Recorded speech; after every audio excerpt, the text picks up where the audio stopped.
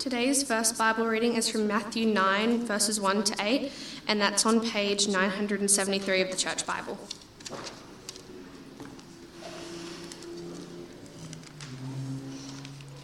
Jesus stepped into a boat, crossed over, and came to his own town. Some men brought him to a paralyzed man laying on a mat. When Jesus saw their faith, he said to the man, "Take heart, son, your sins are forgiven." At this, some of the teachers of the law said to themselves, "This fellow is blaspheming." Knowing their thoughts, Jesus said, "Why do you entertain evil thoughts in your hearts? Which is easier, to say, 'Your sins are forgiven,' or to say, 'Get up and walk'? But I want you to know that the Son of Man has authority on earth to forgive sins." So he said to the paralyzed man, "Get up and take your mat and go home." Then the man got up and went home. When the crowd saw this, they were filled with awe, and they praised God who had given such authority to man.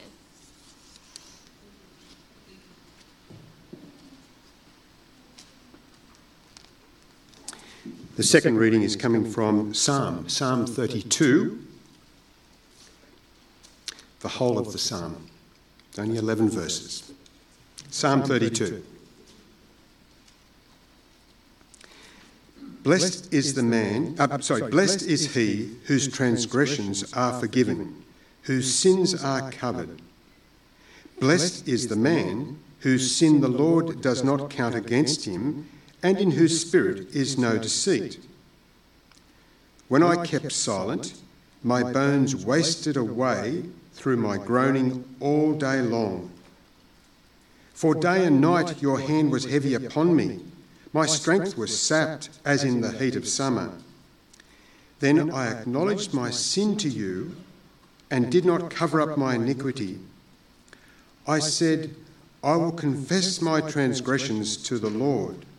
And you forgave me. You forgave the guilt of my sin. Therefore, let everyone who is godly pray to you while you may be found. Surely when the mighty waters rise, they will not reach him. You are my hiding place. You will protect me from trouble and surround me with songs of deliverance. I will instruct you and teach you in the way you should go. I will counsel you and watch over you.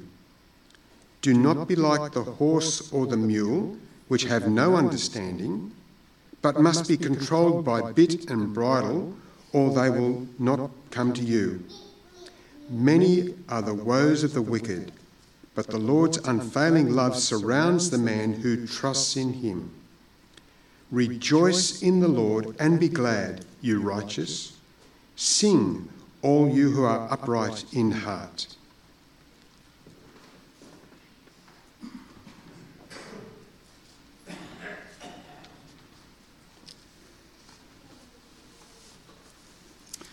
All right, good morning, everyone.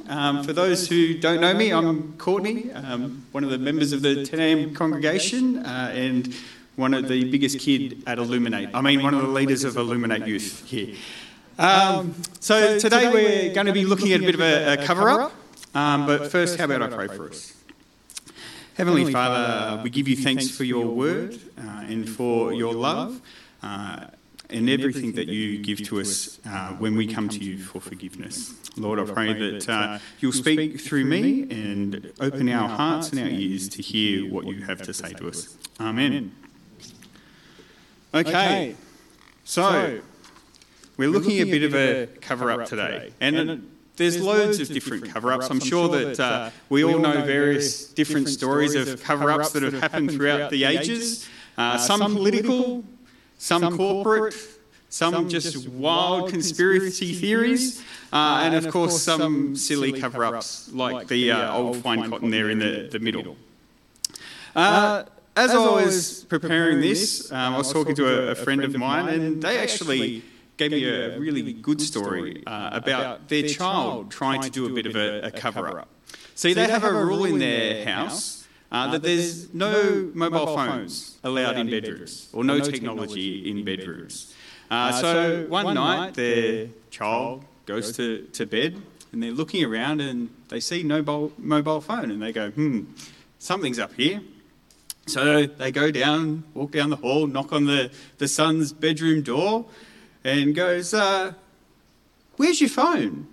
And of course, the child, being like any teenage boy, goes, "I don't know."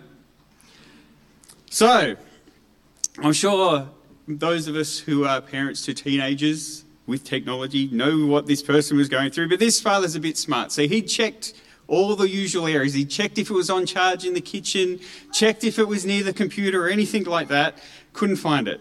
So he said to the son, you sure you don't know where it is? No idea where it is. So the father said, "That's okay. I've got my phone here. I'll just give it a ring and we'll see if we can find it together." So sure enough, dials the phone number. Next thing, under the blanket comes this little ringing noise. Son, of course, "Oh, that's where it must have gone to. I didn't know where it was." I'm sure we've all got similar types of cover-up stories. One or two. So what's David talking about in this psalm? Well, he talks about when he was trying to cover up his sin from God. And if we go through this psalm, we can feel the emotion all throughout it of what was happening to him as he was trying to cover up his sin, and then more positively, what he felt when he confessed that. But first, let's have a look at when he was trying to keep silent. He's saying his bones were wasting away. He was groaning all day long. He felt God's hand heavy upon him. His strength was sapped. And don't we all, if we try to put on our airs and graces and try to act as if everything's perfect, don't we all feel that weight? See, when I was growing up, we were taught you come to church and you put on your Sunday best. So I think that a lot of us carry that over today. As you can see, as you know, this is what I always wear. I'm just glad it's still fitted after I pulled it out of the cupboard after a couple of years. But more than that, I often find that when we come to church, we put on our Sunday best, but not just in our clothing, but we come and pretend that everything's okay, that we're less sinful than we are, that, we're saved, everything's great, everything's fine. We try to project this image of being right with God and sinless when we come to church. When we do that, though, unfortunately, we're cut off from God. Now, David, he saw the light. He threw off all of his Sunday best. He confessed his sin. In verse 5, one verse, you'll see here, as he's throwing off all of his Sunday best, I did tell my wife that I was going to strip in church, and she was very, very concerned. Okay, this is where it's stopping, so relax. This is right. But God wants to see us with our faults. He sees through all of our charade. He sees us battered and bruised. In this verse 5, David talks about his sin 5 times. He uses in our English version 4 words, but in the original Hebrew, three words to get it across. His sin, the iniquity, and the transgressions. See, he's acknowledging not just when he's gone the wrong way, his sin to God, but also his transgressions, his actual willful rebellion against God. And more than that is the iniquity. The iniquity is him saying it's the immoralness in his actual character or nature. He's confessing all of this to God. And the best thing is that God forgives him.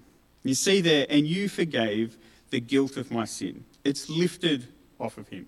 He's laying it all out on the line, confessing everything to God. And we too need to shed, our pride in our appearance before others and humbly come before God and acknowledge our sinfulness. God's okay if we come to church like this. Heck, no, I won't. I'll stop. See, we're all sinful and fall short of God's glory. Let's look at another person in the Bible, Paul. Now, I apologise I didn't put up, this comes from 1 Timothy 1, verse 15 and 16. See, Paul, as a lot of us will have grown up with, is held up as one of the greatest apostles. But this is what he has to say about himself. Here's a trustworthy saying that deserves full acceptance. Christ Jesus came into the world to save sinners, of whom I am the worst. If Paul can say that he is the worst of sinners, how can I stand up here and pretend that I'm sinless, that I'm good?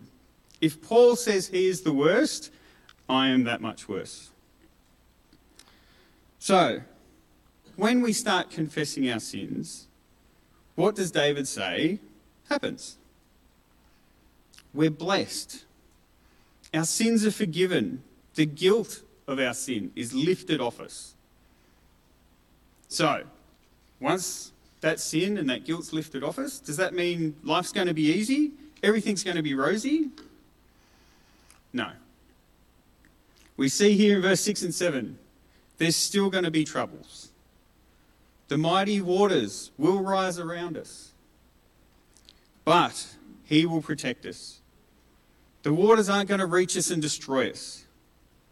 Our blessing comes from his love and mercy through those tough times. Verse 6 also contains a warning to us, though. It says, while you may be found. See, time's running out. This isn't an unlimited offer. There is going to be a time when it's going to be too late for us to confess our sins and seek God's forgiveness. He knows the content of our hearts. And if we're just trying to cover it up ourselves, to make it on our own, he knows our hearts. In verses 8 to 10 here, God speaks through David. He tells us he's going to teach us the way with a loving eye. See, God's not here looking down on us, judging us constantly. He's looking down on us with a loving eye. He wants us to come to him. You see in verse 9, he doesn't want us to be like the horse or the mule that has to be, controlled by a bit. While we were still sinners, he freely forgave us. Through his mercy, not through our efforts. And that's why he wants us to come to him, through his unfailing love. Now, you may have noticed in verses 1 and 2, I did skip over one of the more important parts. See, David says, we are forgiven, we're blessed. But how are we blessed? How are we forgiven? Why are our sins not counted against us? They're not counted against us through our efforts, but through Jesus. See, when the paralysed man who was lying on the mat was brought to Jesus, Jesus didn't just say, get up, you're healed. He said, your sins are forgiven. See, Jesus, through his sacrifice, clothes us in his sinlessness. It's his sacrifice that covers up our sin, our shabbiness. See, he didn't cover up our sinfulness. He didn't cover up like we would cover things up with shadiness or smoke and mirrors. No, he did it openly. He went to the cross for us while we were still sinners. Willingly died for each and every one of us. So what's the outcome when we understand and accept this forgiveness? Well, as we heard in Matthew 9:8, when the crowd saw this, they were filled with awe. They praised God, who who had given such authority to man. And David follows this up in the psalm. See, once we accept this forgiveness and come before God in humility and openly confess our sins to him, he says, we will rejoice in the Lord and be glad. So I encourage each and every one of us here today, stop trying to cover up our sins. Confess them to God and accept the forgiving sacrifice of Jesus, who covers our sins so that we can be right with the Father. How about I pray? Heavenly Father, give you thanks for your grace and your mercy, that you sent your Son to die for each and every one of us, so that we can come before you in our sinfulness, but that Jesus' love poured out on the cross will cover us so that we're blameless before you on the day of judgment. Amen.